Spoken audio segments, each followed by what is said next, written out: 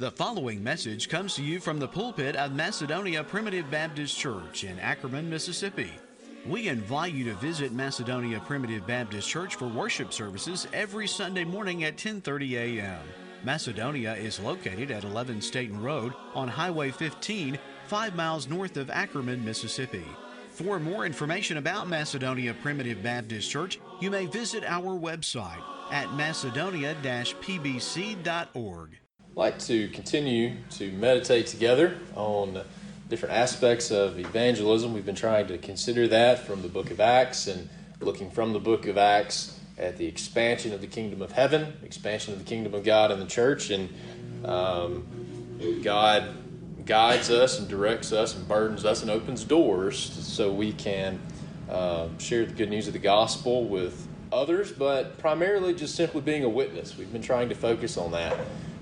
Just being a witness of the things that you have seen and heard, and a willingness and an excitement to share God's blessings in your life with those that you come in contact with. I want to remind you again of the three different aspects of evangelism we've been trying to discuss together.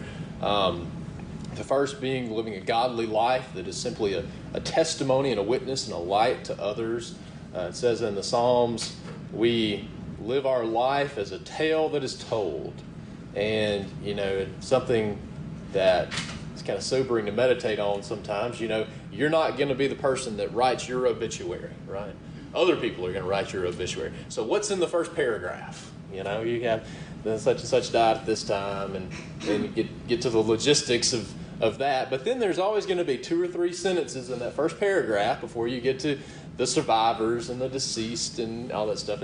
And other people's impression of you, what's in those 2 or 3 sentences in the back half of that first paragraph of the obituary. And we certainly hope that it is a testimony of the gospel of Jesus Christ, as we've talked about, and honoring to the Lord. And that's the foundational cornerstone of all evangelism anyway, because we have to be authentic, and people will trust our witness because of the life in which we live. And the second aspect of evangelism we've been trying to focus on is relationship evangelism, your family and your friends. And it's easy to share with those who we love and we have a confidence that they love us. It's easy to share good things with those in that circle of your family and your friends. Cornelius brought in his kinsmen and his near friends for a excitement and an anticipation of what Peter would bring to him. We've looked at John chapter 1 and Andrew immediately going and finding his brother Simon Peter to tell him that we found the Christ, and then Philip going and immediately telling his close friend Nathanael.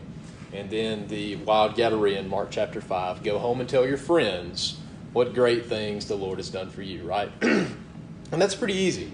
I think it's good to evaluate ourselves, and we can all do better and evaluate our speech. And I think that the Lord should be on the tip of our tongue. And if that's not the case, we hope the Lord will bless us to do better with those that are in our family and our friends. But sometimes when we use the word evangelism, we have a very, very far out picture, and we think about people going to other countries to preach the gospel and things like that. But I would say this second aspect of evangelism, relationship evangelism, is really the primary means by which God grows his kingdom. And evangelism is not necessarily going to a far off place to interact with people for a couple days and then going home and then leaving them to themselves. I wrote an article a couple years ago. It's still on Macedonia's website, of Philip, the pattern for evangelism. And the only person that's actually identified as an evangelist in the New Testament is Philip. Philip the evangelist. And he sets a pattern earlier on in his ministry.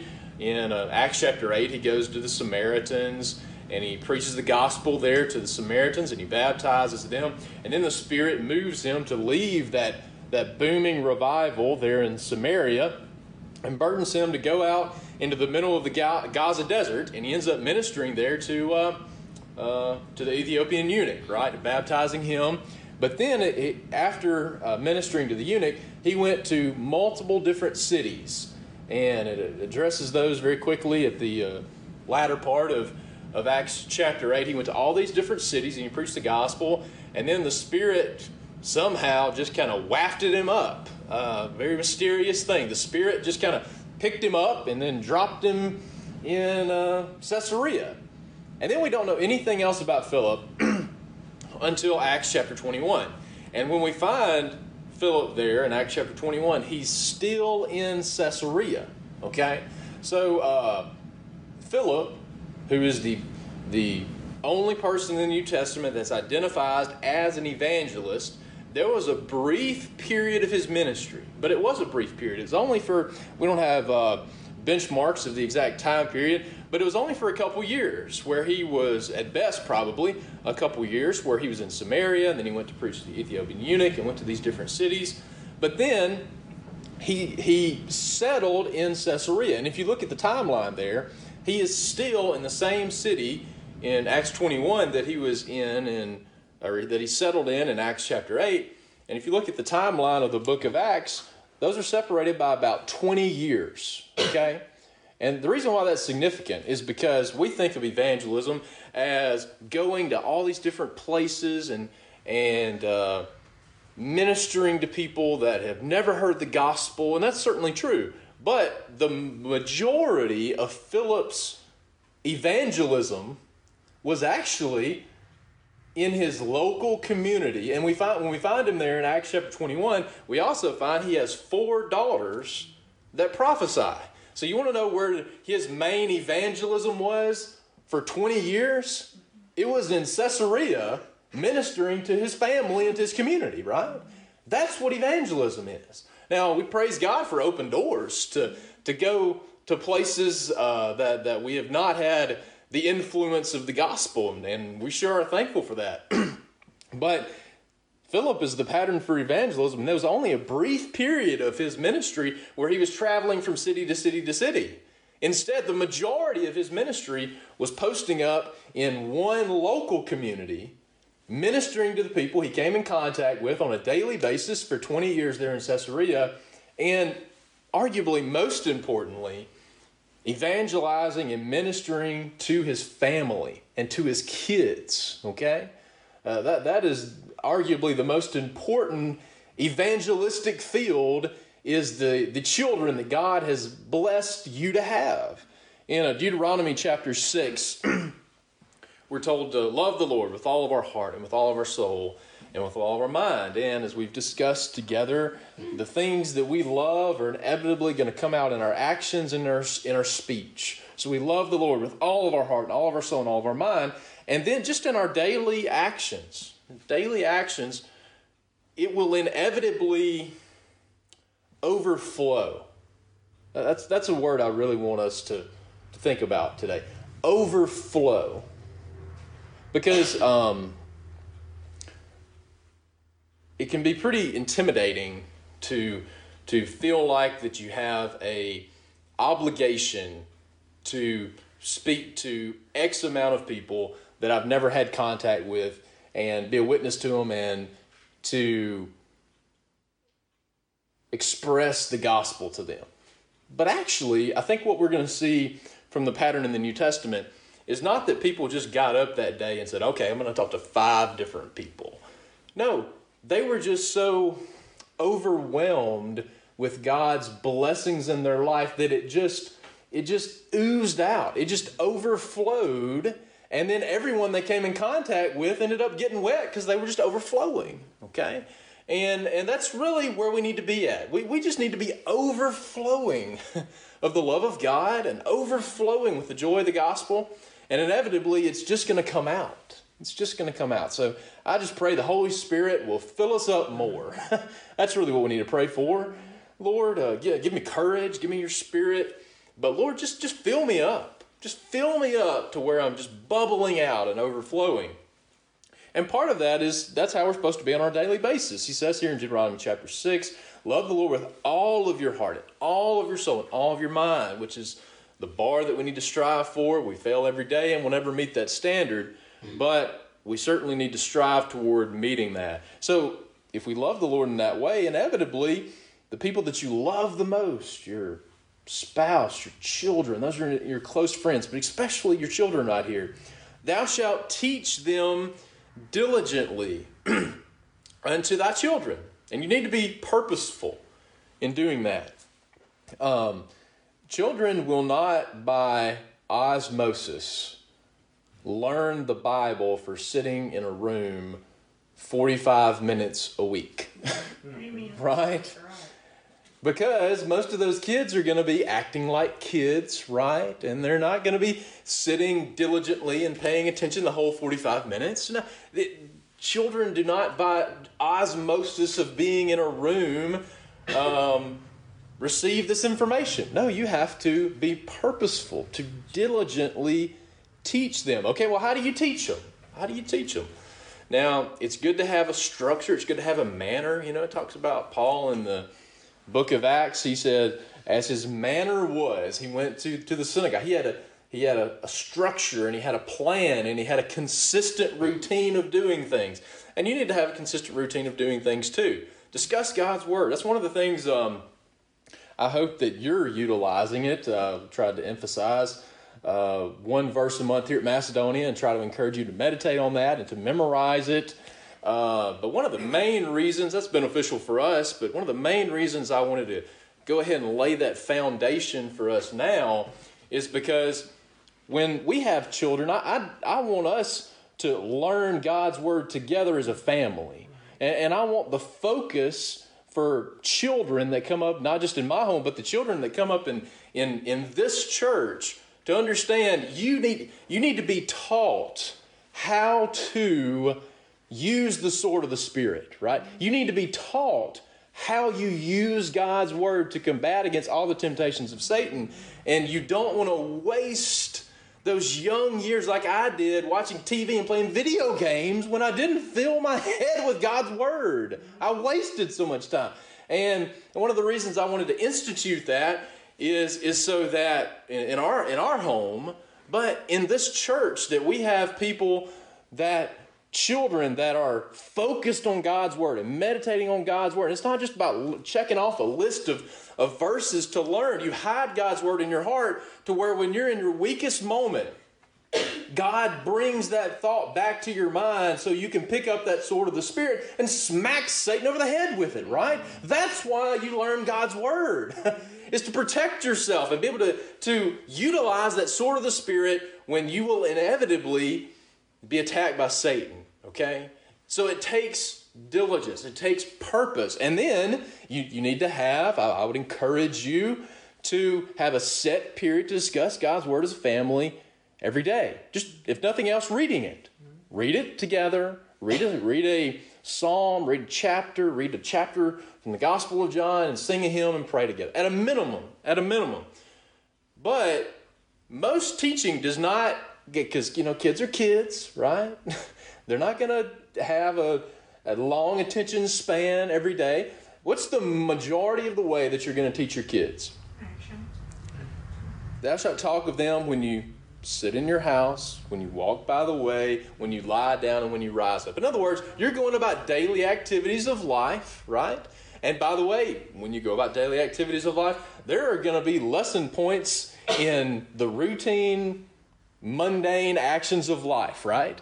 You're going to see some little bitty thing, and instead of, just ignoring it, use that as a proactive opportunity to tie that to something in God's Word, right? Use that as an opportunity to teach them God's Word in just your daily activities. And that should certainly be the case in our families, but that's just the way we should be on a daily basis with everyone we come in contact with, right? That's why it should just overflow. It should overflow. I want to read in Psalm 144 really quickly. I noticed this morning and meditating on the focus of teaching and evangelizing our children, evangelizing our families. And there's many verses in the Psalms that speak of good, godly, mature children. But this one really stood out to me this morning. Psalm 144 and verse 12. That our sons may be as plants grown up in their youth, and our daughters may be as a cornerstone polished after the similitude of a palace. So you should be teaching and ministering to your children to where a child that grows up in a godly home that's being taught God's word should not be 18 years old and have the maturity of a 12-year-old. Okay? No. That our sons may be grown up in their youth, that they would be mature, that they'd be able to make mature decisions. And these sisters, that is a pillar of the church, even as a young daughter. I mean, praise God for many of these young ladies that are becoming pillars in the church, even in their 20s. Praise God for that. You want to know the reason? They didn't just randomly show up at that maturity level at that age. No, it was by the diligent, hard work of parenting, okay?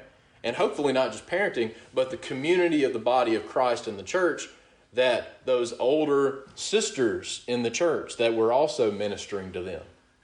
We should have that community of teaching in the church. That our children would be mature at their age. Our sons maybe as plants grown up in their youth, and daughters maybe as cornerstones polished after the similitude of the palace. That our garners may be full, affording all manner of store, that our sheep may bring forth thousands and 10,000s in our streets, that our oxen may be strong to labor, that there be no breaking in or going out, and there be no complaining in the streets. Happy is that people that is in such a case. Yea, happy is that people whose God is the Lord. Amen. So, we want to minister to those that are close to us, family and our friends, especially our children.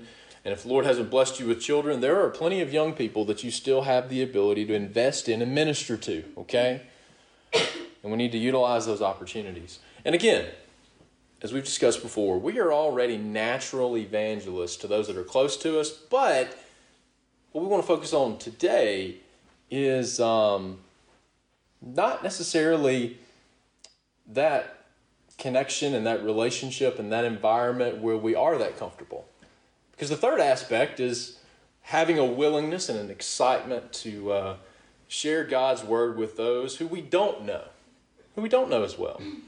And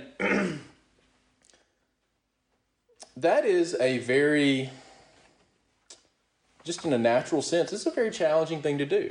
You know, and in my nature, I have a very, very timid spirit. I believe to be a adapted introvert. I feel like that I've been put in positions where I need to be a little bit more extroverted, but boy, I'm comfortable just sitting in silence if you give me my opportunity. So my natural disposition is not just to every single person that walks by to pat them on the back and you know, be the politician shaking hands and talking to everybody I come with. That's not really my natural disposition.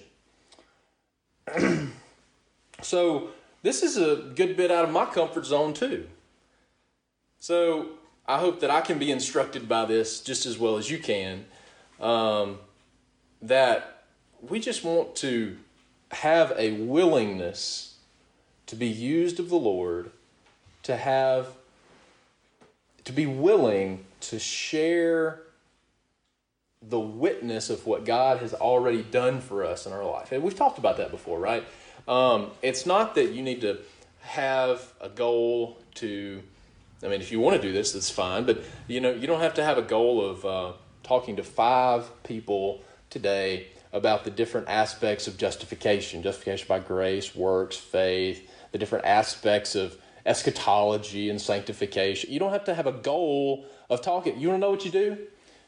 Just discuss your witness and testimony of God's blessings in your life. And as we've discussed before, that witness will be a testimony of grace. It's not a testimony of works. It's not a testimony of I've got everything together and God's really blessing me because I'm doing such a great job. No, I'm a miserable failure at everything I do. And for some reason, God just keeps dumping blessings on me. It doesn't make any sense. Our life is a testimony of grace, not of conditional obedience. That God's willing to give me this if I do this. Now, there's a place for that, right?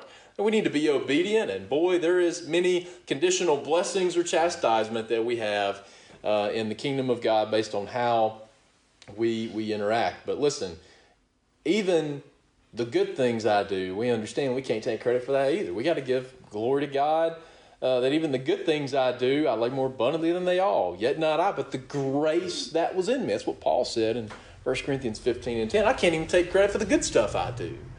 Even the good stuff I do, I can only attribute it to God's grace, okay?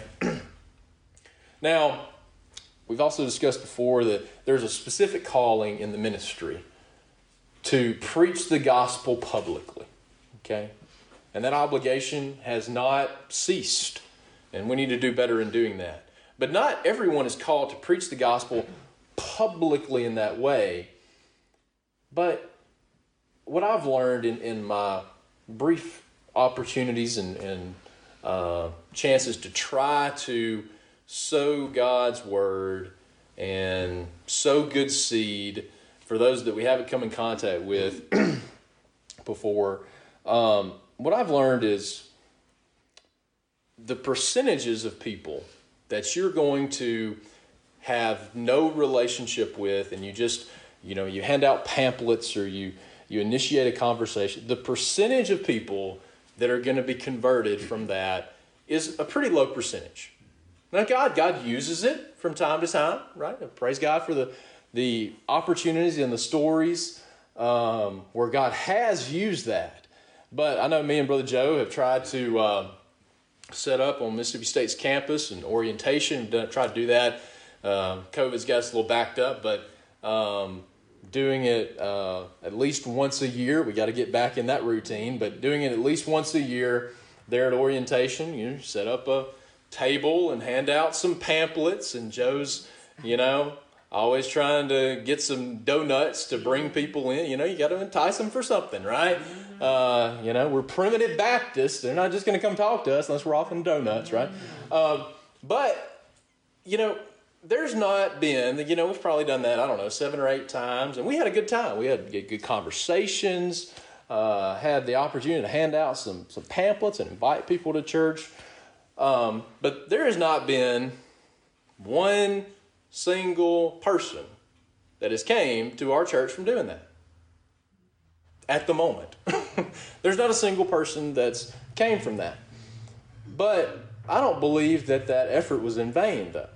I think that the Lord was honored in it. We had a good time doing it, and I hope people have a positive impression of primitive Baptist. If nothing else, if people can say they've met a primitive Baptist and they were not some weirdo, all of the weird rumors that are out there about primitive Baptists, they met a normal primitive Baptist that was a normal, reasonable, loving, kind person.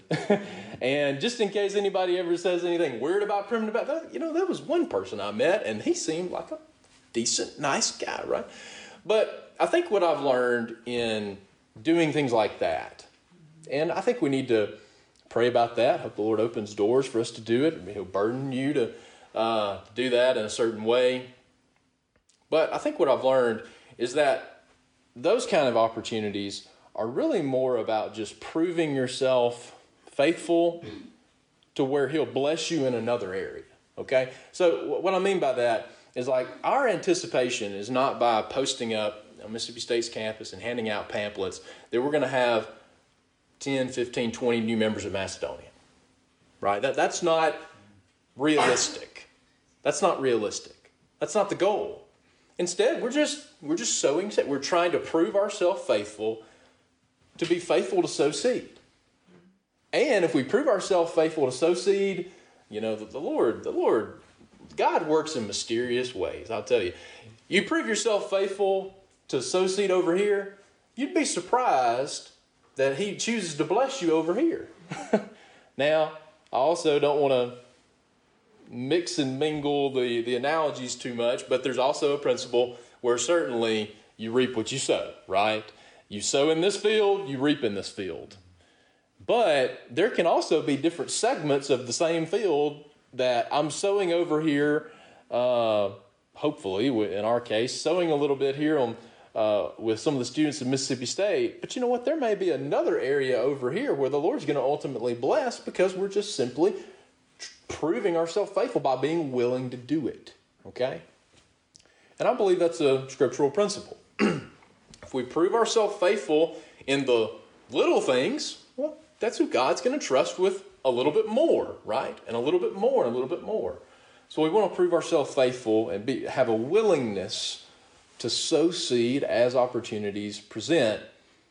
But the focus here in these stories that we want to emphasize from the New Testament this morning is people not necessarily going and initiating targeted questions, because that's what witnessing is called in other denominations. You talk to someone you've never interacted with before, and you have targeted questions to convince them that they're a sinner, which you got it right up to that point, right? But then those targeted questions then say, okay, but now you got to accept Jesus, you got to repent, you got to have faith in Christ, and then if you're willing to do that, God's going to give you eternal life. Well, evangelism and witnessing is not a cleverly crafted set of questions to get people to make a decision for Christ. No, it's by you just sharing the good news and the blessings that God has given you with somebody you previously don't have relationship or contact with. And again, as we kind of think about our actions a little bit, when we are really excited about stuff, it naturally comes out to people that we don't know as well. I think about people that are recently engaged or recently married, those that have recently had a baby or a grandchild. They got some new job. They're excited about their vacation. I mean, whatever it is, you'd be surprised how many if you really evaluated your conversations, how much of that kind of comes out in kind of the random interactions you have with people, right? I was thinking this morning, we used to say, I'm not old yet, at least I don't think I am, but at the same time, I can also say things have changed a lot in 20 years. So we used to say, well, discussing things with people in the line at the grocery store. Well, I don't wait in the line at the grocery store anymore. I go to self-checkout. I go to, pickup and delivery and all this stuff. So what I used to say was discussing these things with people in the line at the grocery store. And if there's a line, I'm not going to wait in that line. I'm going to go to the self-checkout. I'm going to go somewhere else, right? But the point is, though, for old times stuff, for nostalgia's sake, we'll talk about talking to people in line at the grocery store, right? But every now and then you'll have those kind of conversations with people, and then you'd be surprised how quickly, let's say a bride is getting married next week, right? You'd be surprised how quickly the topic of that spouse is going to come up in that conversation. Because, that's what's the most, that's the breaking news, hot topics in your life, right? So that's what's going to come up. That's what's going to naturally come up. And I think that we do have that ability, maybe more than we realize, to just have a willingness for the Spirit to guide us and direct us and hopefully overflow us to where we can discuss the blessings that God has given us, even with those that we don't previously have a relationship. And it's safe to do that with those that we already know and love, right? That's safe to do. That's why it's a little uncomfortable. That's why it's a little uncomfortable with those that we don't know, because now we're introducing this huge variable, right? I mean, you let your light shine. We discussed this before. There are some people that there's a small group that are going to be attracted to it. The majority are going to be indifferent, and there's going to be a small group that doesn't like it. Well, don't be terrified of that 2 to 5% that may not like it, right? Don't be terrified of them. I'm trying to meditate on the best time to deliver this message. We've been going through the book of Acts and the aspects of the kingdom of God. And one of the most significant aspects of the kingdom of God is that when we're doing things the way that we ought to in the church and in our daily life, in our community, God will bless us. God will bless us if we're faithful. In due season we shall reap if we faint not. But one of the also guarantees of doing things the right way will be some degree of persecution. Some degree, and it may be ridicule, it may be just you being uncomfortable in a group. You need to be wise as serpents and harmless as doves, right? We need to have our grace always seasoned with salt. That doesn't mean every time you just go off on people, start chewing people out when they say something's not right. Sometimes the right thing to do is to quietly object, right? And God has to give us wisdom. Those verses in Psalms where it says in consecutive verses, answer a fool according to his folly. In the very next verse, or maybe vice versa, answer not a fool according to his folly. Well, it takes a lot of wisdom to know, do you answer or do you not answer, right? Especially when you're interacting with fools. It's difficult to discern the right thing to do when you're acting with fools, okay? So, there will always be, we need to understand that. Now, the blessings in the kingdom so far outweigh any degree of ridicule or persecution that we could have. But listen, that's part of the reason that we have that natural hesitancy to be willing to be proactive to do that, is because we want to stay in a safe comfort zone. I do too, right? But the way that this is a bigger topic, but listen, you have a special fellowship with Jesus Christ when you have fellowship in his sufferings. Boy, it's great to have fellowship with Christ in worship, right? Praise God when we feel Jesus in the singing, and we feel Jesus in the preaching of the gospel and power and demonstration of the Spirit. But boy, there's another aspect of fellowship that you have with Jesus that you just don't have on the mountaintop in prosperity when everybody likes you. And by the way, woe unto you when all men speak well of you.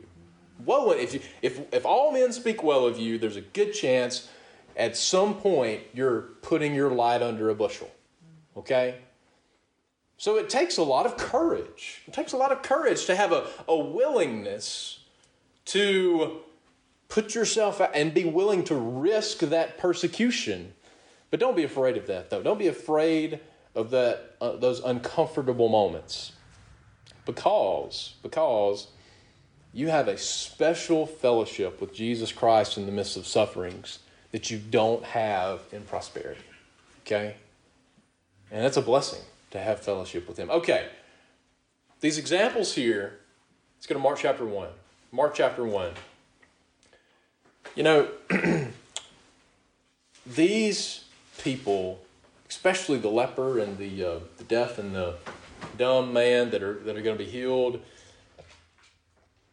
similar to the blind man that was healed in John chapter 9 that we've discussed previously, they were just so excited to be healed of their malady that they wanted to tell everybody about it, right? And that was natural, right? It was just overflowing.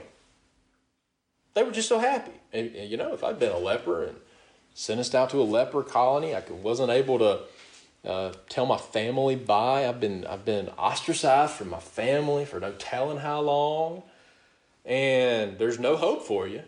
In a natural, there's no cure for leprosy. except for the Son of God. Like there's no cure for leprosy. So I have no hope. And then I interact with Jesus of Nazareth. Mark chapter 1, you have this leper that comes up to him, and he heals him. Verse 42, as soon as he had spoken, "Be thou clean." He had spoken that, and as soon as he spoke that, he was cleansed. And these very interesting admonitions by Jesus, he tells so many people in his ministry that he heals, is don't tell anybody about it. Go to the priest. Now, I know why he told him to go to the priest, because that was in the law. You were healed of leprosy, you had to go to the priest to verify it, okay? But he tells a lot of people, don't really tell anybody about this. And we're going to see that that's just one command of Jesus that these people just couldn't obey, right? And you know what? If I'd been healed of leprosy, I think I'd have a difficult time obeying the commandment of Jesus to not tell anybody too, right?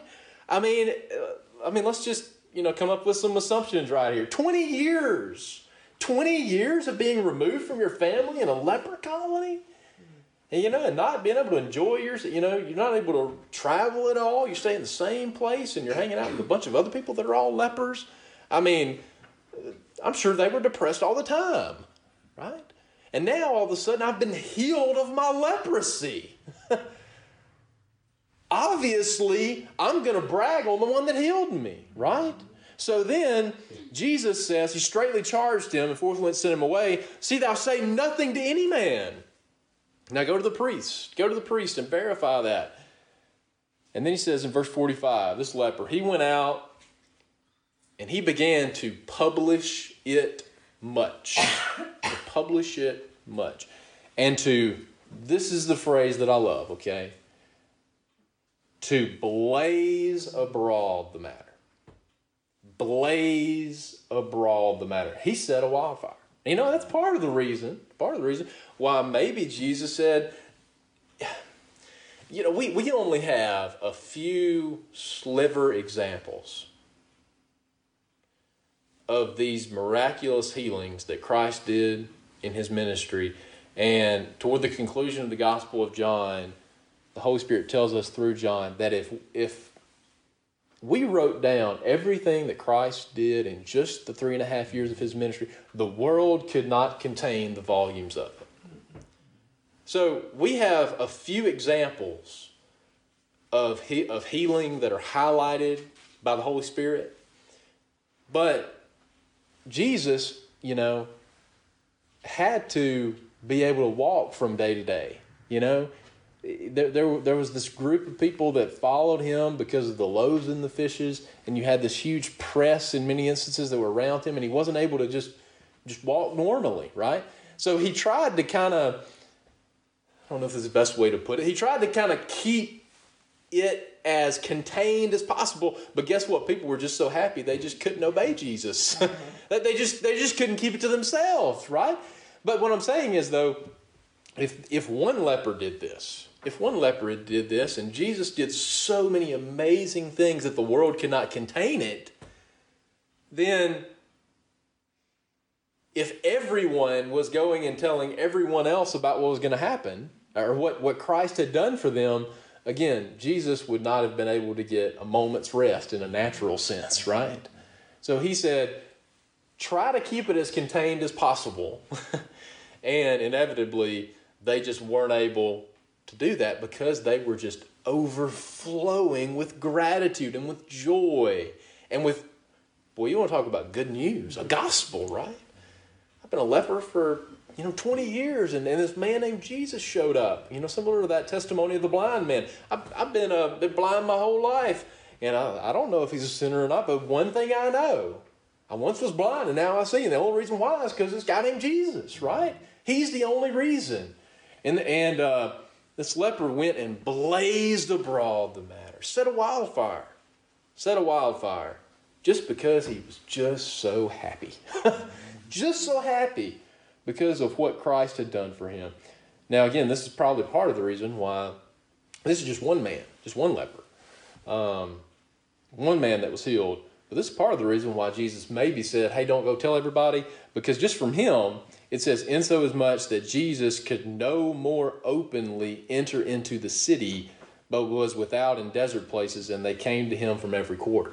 Just from that one leper, he wasn't able to go and, buy some fruit down at the marketplace. He wasn't able to perform normal activities just from the excitement of one leper seeing every person he came in contact with. He just wanted to brag on Jesus. Blaze abroad the matter. Blaze abroad the matter. Let's go to Mark chapter 7. Mark chapter 7. And here we have a dumb and a blind man. And Jesus heals him. Jesus heals him. Be opened, he says in verse 34. And straightway his ears were opened, and the string of his tongue was loosed. And Jesus told this guy too. He charged him that they should tell no man. But the more he charged them, so much the more, a great deal, they published it.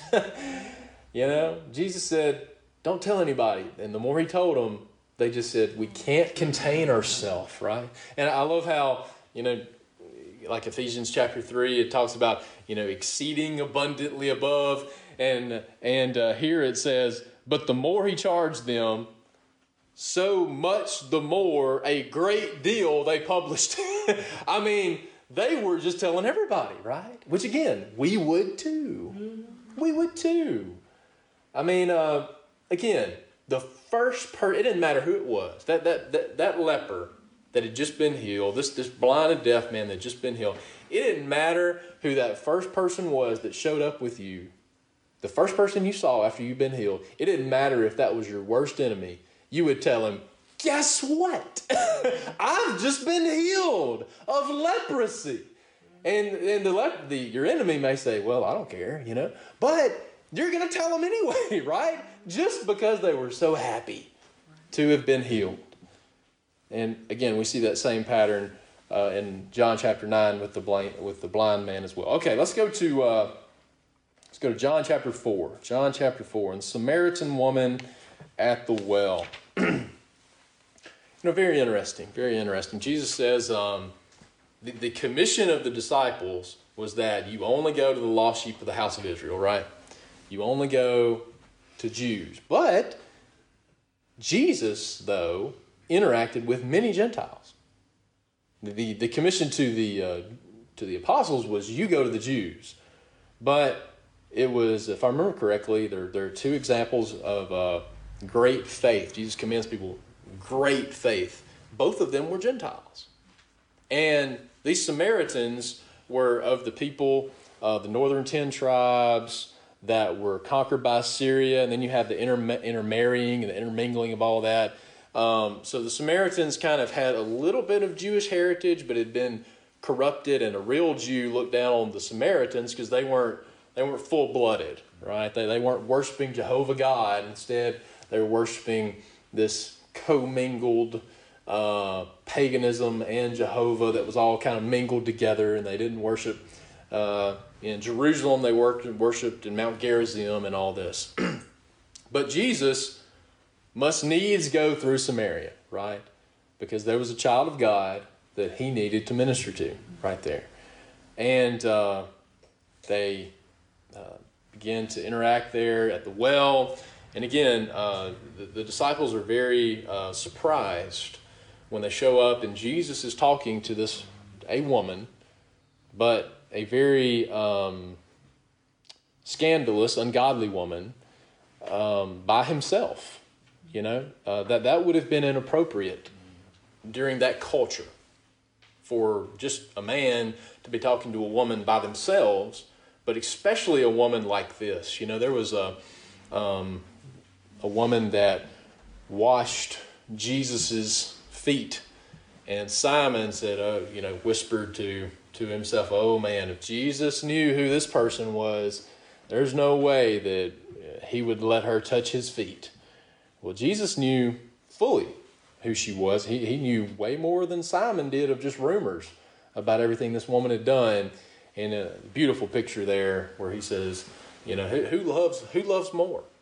The person who's been forgiven much or the person who's been forgiven? Well, Simon said, the person who's been forgiven much, right? Well, she's been forgiven much. and she loves much, right? But that's the kind of reaction, that's the kind of reputation that this woman would have had in Samaria, especially with the menfolk, right? She turned out she'd been married 5 times, and now she's living in sin with somebody who's not her husband. This is a woman that would have been very stigmatized and scandalized in the community that she lived in, right? This was not a woman that we really wanted to have any interactions with just in a public setting, but especially not one man being alone with her. And then Jesus tells her, look, if you knew what I could bless you with to drink of this living water, which he's talking about belief in Jesus Christ here. Whosoever drinketh of this water shall thirst again, verse 13. Verse 14, but whosoever drinketh of the water that I shall give him. I want you to notice, we're talking about overflowing. Notice this language in association with that. But the water that I shall give him shall be in him a well of water springing up into everlasting life. Okay? And what he's saying there is that when you believe in Jesus Christ and you feel that power of justification by faith in your conscience and in your soul, and you are baptized and you now feel the answer of a good conscience, and you feel that salvation and deliverance for all the burdens and shames and cares of this world, from that, there is something inside of you that is springing up into your daily actions, right? Springing out. They had this conversation about her husband and living situation. They have a conversation about worship. And then, we'll just go ahead and skip to verse 25. She says, I know that Messiah cometh. She had some understanding of the Jewish scriptures, that the Messiah was coming. And as a Samaritan, it seems like that she was looking for the Messiah. I know that Messiah cometh, which is called Christ, when he is come, and he will tell us all things. And then Jesus says, I that speak unto thee am he. I'm the Messiah. I am the Son of God. I'm the Messiah. And then the disciples come back and they find Jesus talking with this woman by herself. And they said, what seekest thou? Why are you talking to her? Now, she ends up leaving. Remember, she showed up to get water, but she left her water pot. She forgot the rest of the itinerary for her today, her day, right? We're so dictated by our schedules, and I got to be here. You need to be punctual. I'm all about being on time. I don't like being late now. But there are some things that disrupt our schedule. And I'll tell you, I think she probably had plans for the rest of the day. And guess what? There was probably going to come a time later in the day where she'd get a little thirsty because she didn't bring back the water she planned to get then.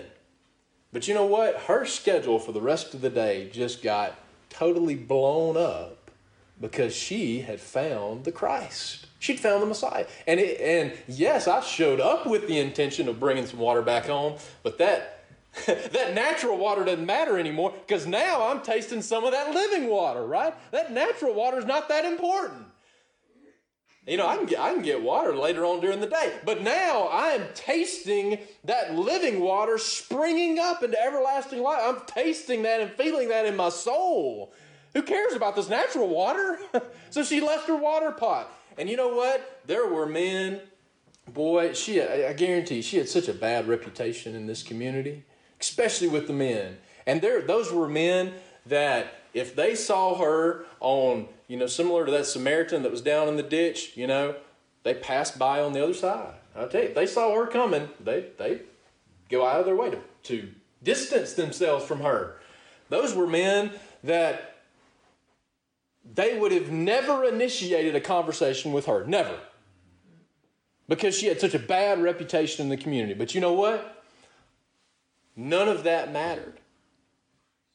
She broke a cultural and societal barrier and stigma. She broke the rules. I mean, it would have been inappropriate for a woman to just show up to a bunch of men and start telling them, so especially this woman, the scandalous, sinful woman that had a horrible past. But she wasn't concerned about offending the societal norms of that day, because she had just found the Son of God, right? She wasn't concerned about what other people thought about her in that moment. She showed up to men who would have looked at her and had such a horrible view of her, and those were the people that she said, "Come see a man that told me all things that ever I did. Is not this the Christ?" You know, she didn't go home, and if she had friends or that live-in man that she was living with, she didn't go home and tell them. She told people who would have despised her, who would have looked down upon her. But it didn't matter what they thought about her in that moment. Why? Because she was so overflowing of the fountain of living water, right? Because she found Christ. Come and see. We talked about that on Wednesday night. Come and see a man. Come and see a man that told me all things that ever I did. Okay, let's get down to verse 39. And notice this. Again, sometimes the light can shine so much brighter under a dark backdrop, right?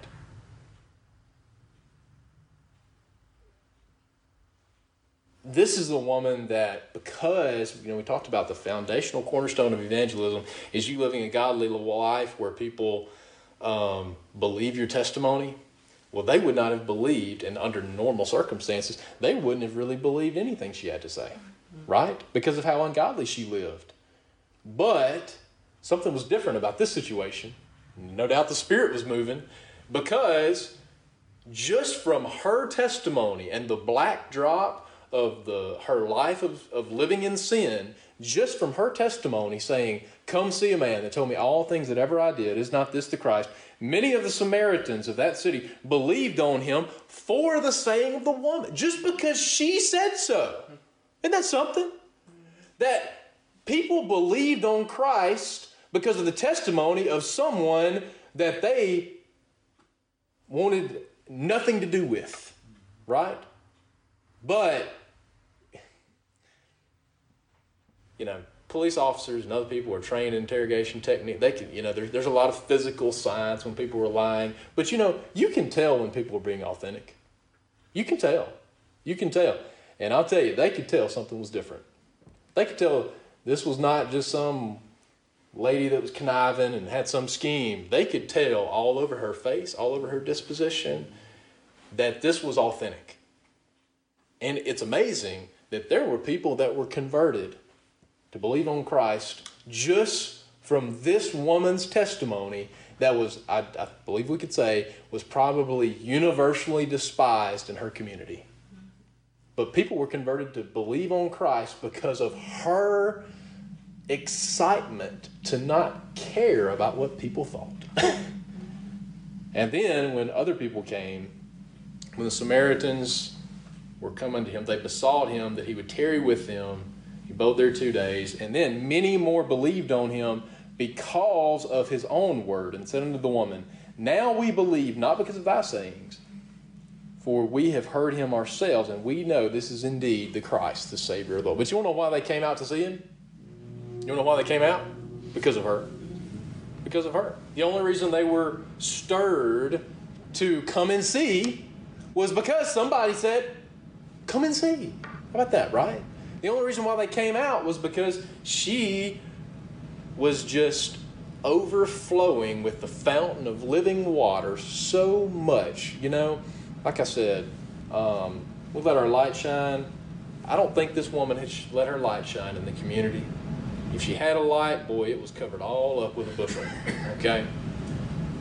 But I believe people could see there was something different about this light that she's shining today, right?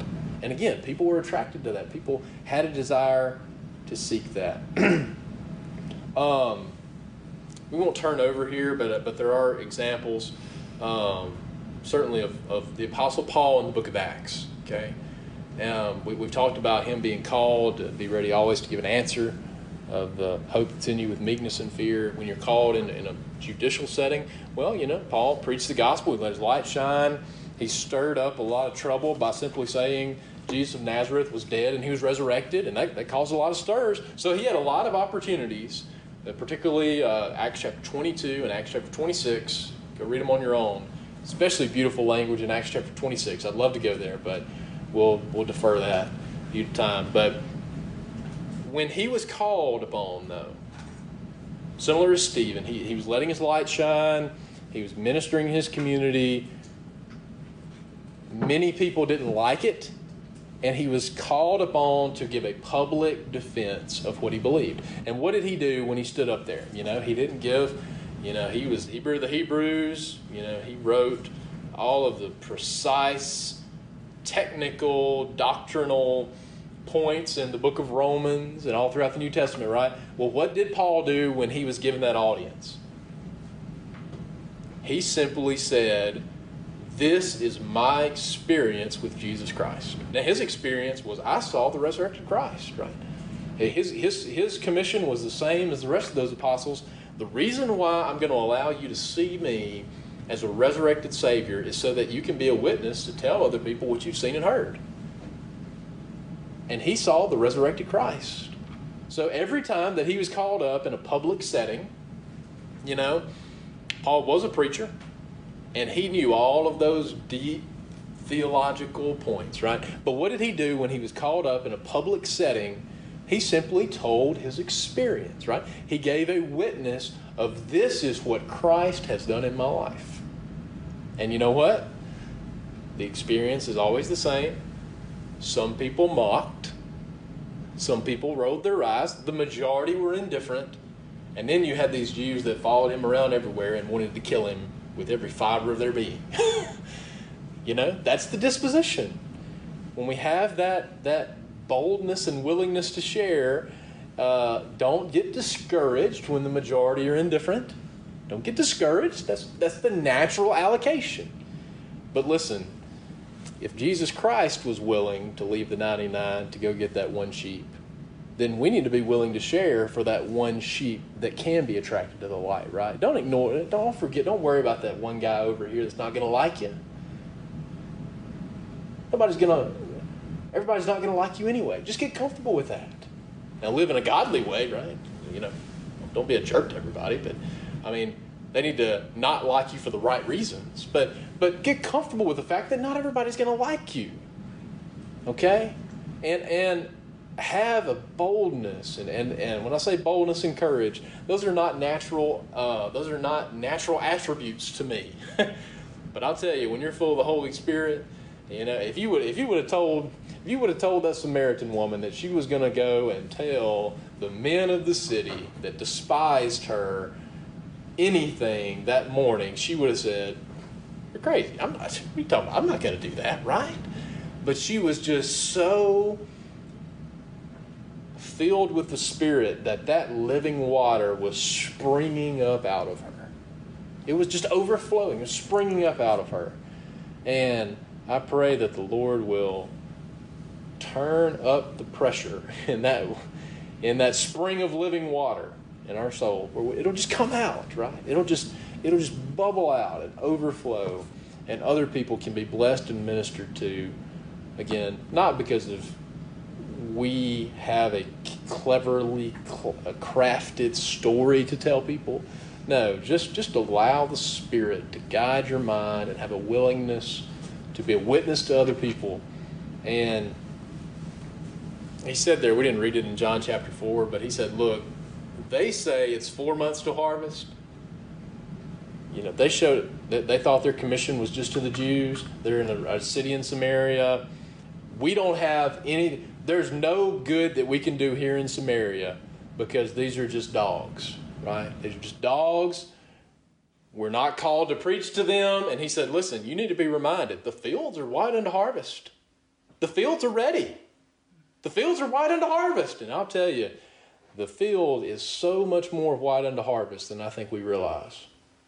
And you never know how the Lord can take one little bitty comment, one little bitty interaction. And you know what? They may never join Macedonia Church, but it may minister to them. and be exactly what they need in that moment. And you know what? If that happens, then you've honored the Lord in that interaction. And He will say, well done, thou good and faithful servant. Let's be faithful to sow to the best of our ability and blaze abroad the good news that we've been blessed with in Jesus Christ. We thank you for listening to today's message and invite you to visit Macedonia Primitive Baptist Church for worship services every Sunday morning at 10:30 a.m. Macedonia is located at 11 Staten Road on Highway 15, 5 miles north of Ackerman, Mississippi. For further information about Macedonia Primitive Baptist Church, you may visit our website at macedonia-pbc.org.